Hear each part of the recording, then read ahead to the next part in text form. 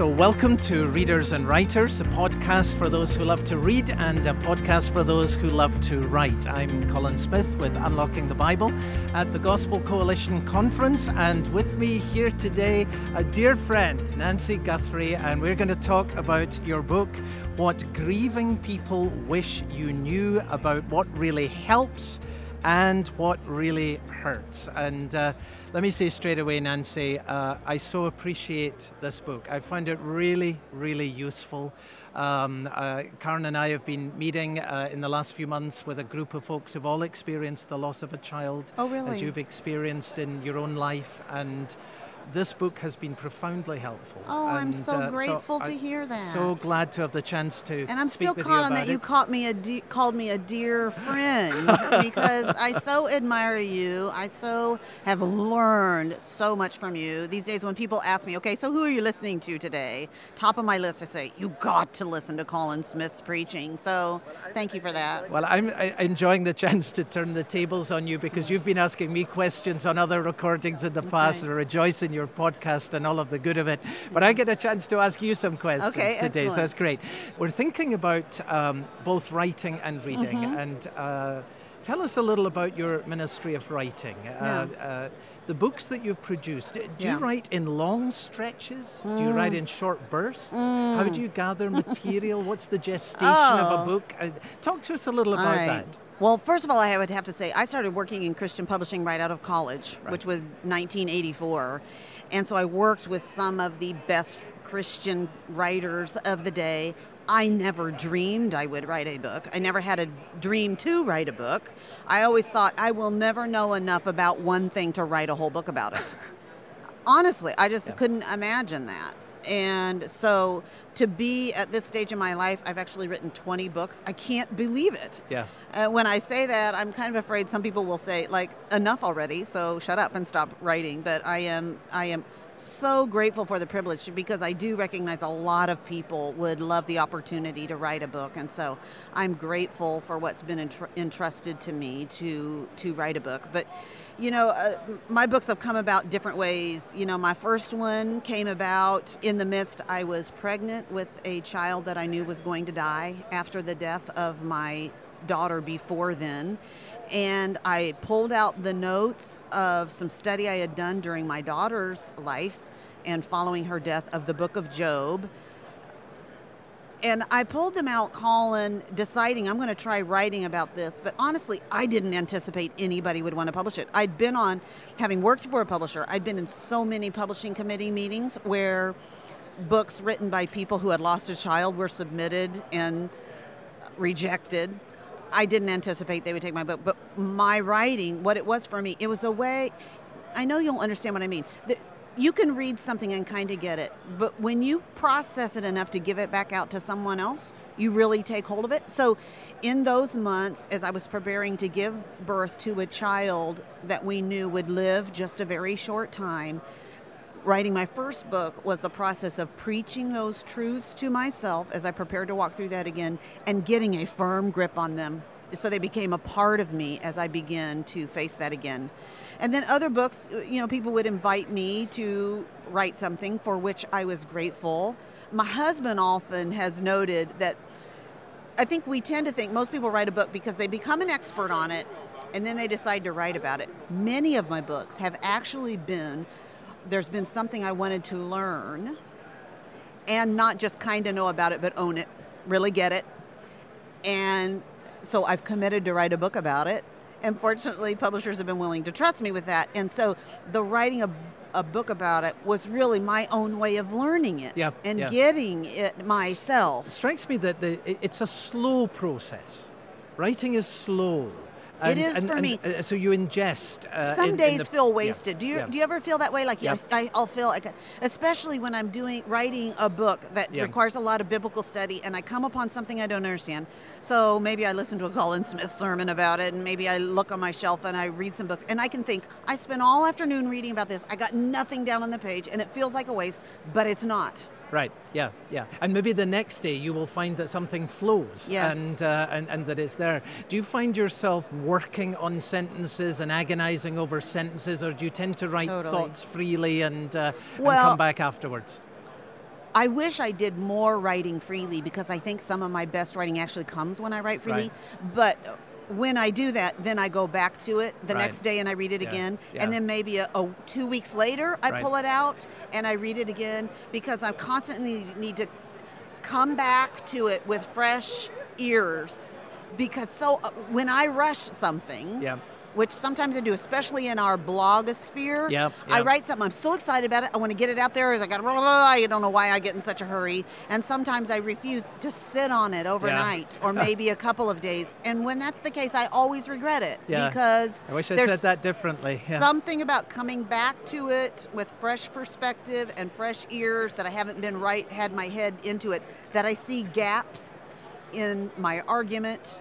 I just see things that either I shouldn't have said or things that need to be improved. I would like to become a more patient person with my writing, not rush it.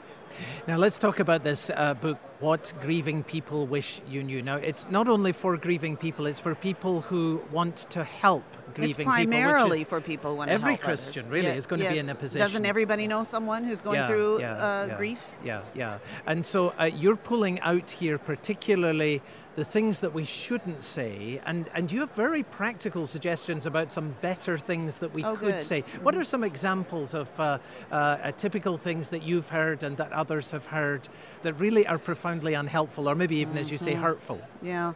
Well, anybody who's gone through grief will recognize them. One thing we tend to do, Colin, and I have done this, I bet you have done this, we interact with someone who has gone through a loss, and our brains automatically switch into a mode to try to find a match. Yep. And what we're trying to do is find some common ground, Right. to demonstrate that we understand. Yep. And so it's almost like our brain is a computer. It goes on a search for a match.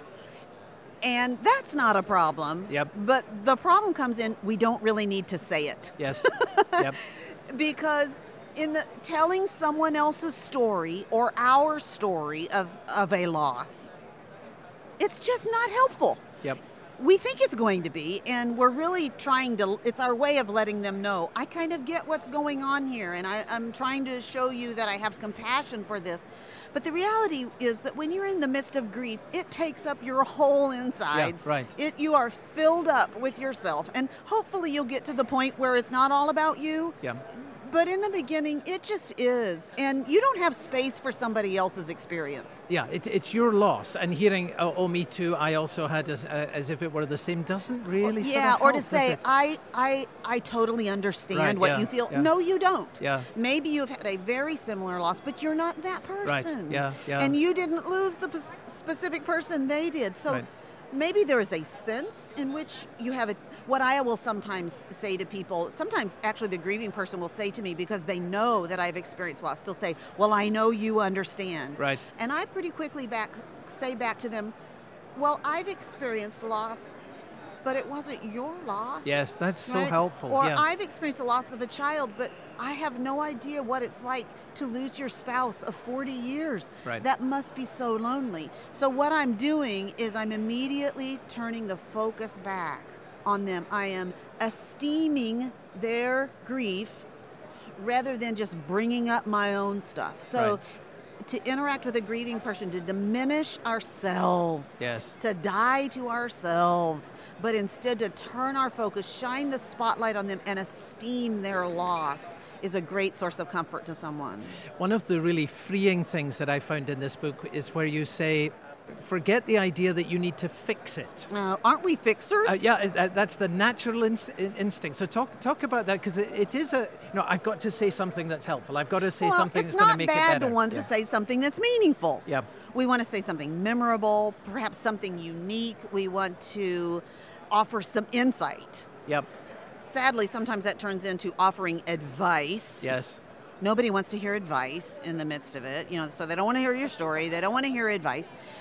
So what is far more meaningful is to come alongside that person, especially early on, Colin, rather than feeling like you've got to fix it, like you've got to come up with a way to frame their way of thinking about this that'll somehow make it okay.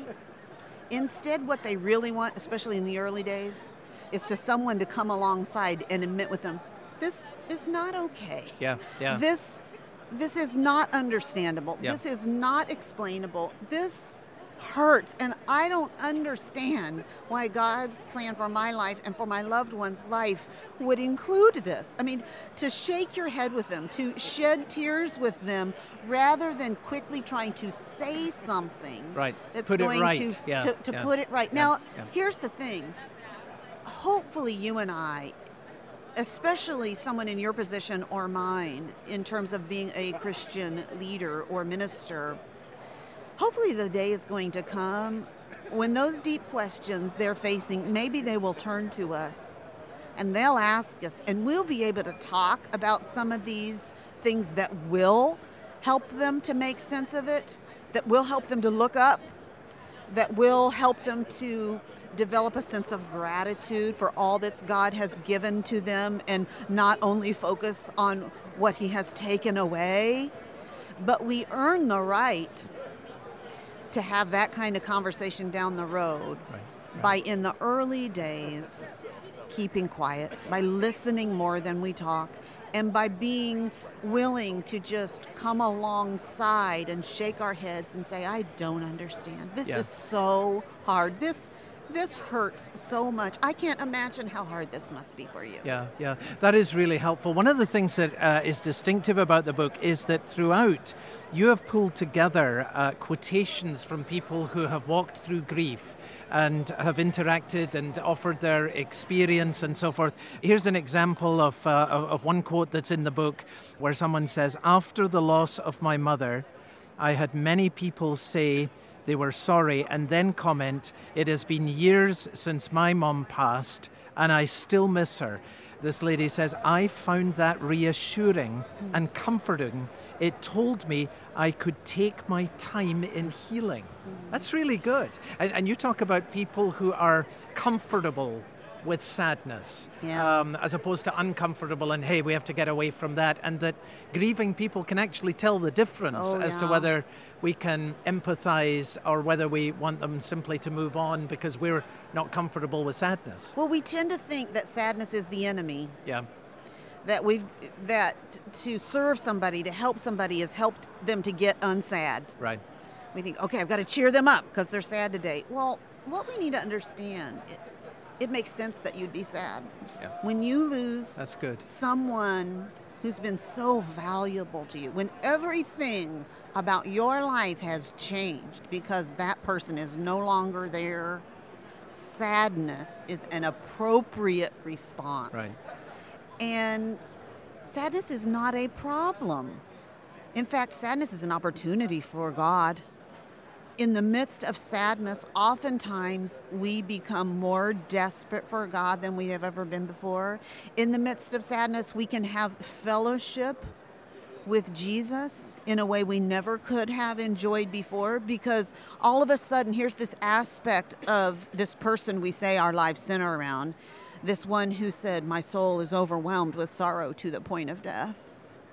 This one who's called a man of sorrows. And we've said that we want to know him and share in the fellowship of his sufferings. Well, sadness, here's the opportunity to get to do that. So sadness itself is not the enemy. And the other very important thing we need to understand about sadness is, for the grieving person, it's our sadness that keeps us feeling close to the person who has died. That's good. What feels awful, actually, to a person who has lost someone is to begin to not feel sad, because what that feels like is like a betrayal. Because when someone has died, those of us who are close to them, we feel the sense of it's now our job to make sure nobody forgets them. Right. Especially when you're a mother or father and you've lost a child, you just think, okay, my job is the keeper of the memory. Right. And it's my job to make sure nobody forgets. And so when the day comes that I, as the mom, wake up and the first thing I think about is not my child, and I realize I've gone for, or maybe I'm out in public and I laugh out loud in public, and all of a sudden I realize someone's looking at me and they're thinking, I think they're thinking, she's over it. Right. She's fine. Or, horror of horrors, maybe they think, she must not have really loved that child if she could be that happy, right? And so we really need to understand that sadness is not the enemy, and that it is sometimes those of us going through grief. I was with someone this morning who just went through the 1-year anniversary of his stillborn daughter's birth, and I was asking him about that 1-year mark and what's that like, and he talked about that week of facing that, he and his wife and their living son, and how many tears they shed. And we just talked about the fact that most people would think that that sounds miserable, but there's actually some pleasure in that, because this little girl has been gone for a year, and it's the sadness that gets you feeling close to her again. Right. And that's what you long for in the midst of grief. We just miss that person so much, and our grief is what keeps us feeling close to them. Yeah. The chapter on heaven I found really, really helpful. You've and written a insightful. few things about that, haven't you? Well, one or two things about heaven, but you've written particularly about it in relation to grief, and you make the point, God will wipe away all tears from our eyes, but that day isn't yet, and we're not there yet, and heaven isn't a fix for everything. It doesn't take away the fact that there's someone missing here, and perhaps missing for many, many years. Just say a word about that, because I thought that was very, very helpful and insightful. I remember so vividly, Colin, about a month after my daughter Hope died, going out on the back patio of my house, and I had such a deep ache. And I just remember looking up in the sky and saying out loud to God, I know that she's there with you, but it just feels so very far away from me. Yeah. And it feels like so long until I will see her again. Yeah. This is the limitation of being a human in the here and now. That being in the presence of Christ is very far away, and these years seem long. And this is why we need the scripture. Yeah. To keep reminding us, we need the scripture's perspective. What I think is the perspective of, Paul, when he talks about these various trials being light and momentary. And we're just like, what are you talking about? Are you even human? That you could call the sorrows of this world light and momentary? I have come to think, Colin, that's because I relate it to, he tells us later that 14 years ago, and basically says, I was given a personal guided tour of heaven. So think about that. He saw into eternity. So he experienced, in a sense, of eternity. That's good. He saw the glory of God, that the weightiness, glory is a weight, right? Yeah. He saw the weightiness of the glory of God, and only with the perspectiveness of the weight of the glory of God, having seen it with his own eyes, could he say that the troubles of this world were light, and only with the perspective of eternity could he say they're momentary. Yeah, that's really, really helpful. And it's like, this is true, and one day you will know it's true, even though it doesn't feel like that right now. Yeah. Let me read a paragraph of your writing on this for the folks. Our culture wants to put the Band-Aid of heaven on the hurt of losing someone we love. Sometimes it seems like the people around us think that because we know the one we love is in heaven, we shouldn't be sad. But they don't understand how far away heaven feels and how long the future seems as we see before us the years we have to spend on this earth before we see the one we love again. Sometimes grieving people are told that they shouldn't be sad because the person they love is now in heaven, but such a remark ignores the deep pain and intense loneliness that the grieving feel. That's so well stated. Yeah.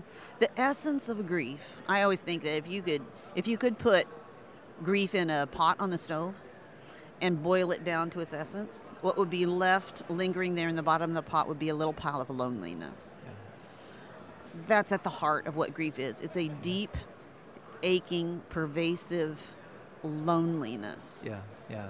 And hopefully what happens is, as we are in God's Word and as we turn to Christ in the midst of that loneliness, the Holy Spirit uses that longing for that one we love who's now in the presence of God to turn our heart toward heaven, to turn our affections, our values toward heaven so that we begin to long for that more and more. And I actually think, Colin, what happens is at first we find ourselves longing for heaven, and some of us find ourselves in a crisis because we think to ourselves, I'm longing for heaven more than ever before, and I suppose that's a good thing, but we find ourselves longing to see that one we love, that person, maybe even more than seeing Jesus. Yeah. And I think this is where the grace of God is so good. I think that's perhaps a way he intends to use the loss of others we love in our lives. Maybe it begins that way. But as that does turn our hearts toward heaven and we begin to invest ourselves in God's word, not in pop culture. Don't turn to pop culture kind of things. Don't turn to someone's book about, like, I went to heaven and came back to try to understand about heaven. Go to God's word and what he says about what he's doing in the world and the conclusion he's going to bring all things to in this world. And those things begin to kindle in our hearts, not just a longing to see the person that we have loved in this life who has gone to be with Christ, but Christ. Yes. Because it's going to be wonderful to see those we have loved who have gone before us. But Colin, what's going to make heaven heaven is to see Jesus, the one who has made it possible for us to enter heaven. What makes heaven heaven is Jesus himself. And even now, in the midst of the sorrow of losing people we love, he's turning our hearts toward himself and that place where we will see him face to face. And that's a little gift that comes in a package that we never would have wanted. Isn't that right? Yeah. You have a quote from Al Martin here, a testimony that I just found so beautiful. He was anticipating the passing of his wife, and a brother wrote to him, "She who will likely precede you into the immeasurable gain of the nearer presence of Christ will remain your helper, as she, by her being there, will serve as a strong cord to draw and keep your affections heavenward." That is beautiful. She will remain your helper because she'll keep drawing like a strong cord your affections You know, heavenward. people ask me all the time about books to recommend people going through grief. There's none that I've bought in bulk except for his book. He has a book called Grieving, Solace, and Hope, published by Cruciform Press. And it's the one book I recommend to anyone going through grief, because it's not just about this going to heaven when you die, but understanding that at the heart of our hope as Christians, in the death of someone we love, the anchor of our hope is resurrection. It all centers around resurrection. It's marvelous. And I want to commend your book because it does what I think no other book actually does at a very practical level, to get down to the level of saying, here's things that people say, phrase after phrase, things that get trotted out all the time, often in an unthinking way. Here's why it's hurtful. Here's better things to say. So not just a critique, it's really constructive. And it's not a heavy book to read. I felt uplifted reading it. I thought, this is helping me to be more helpful to others. I've had some people tell me they felt sad when they read it because they felt a sense of regret. Right. They saw a lot of things that they had said and done that filled their heart with heaviness. And I get that because, I mean, even since I've written it, I've caught myself doing some of the things that I tell people not to do because some of those things are very instinctual. But here's the way I would encourage in someone who finds that is the case. It's never too late to go back to someone that you feel like you've blown it with in the midst of grief and say, you know what, I didn't know. I didn't understand. And I realize now the things I said probably were more hurtful than helpful. And I just want you to know I'm deeply sorry about that. And you know what?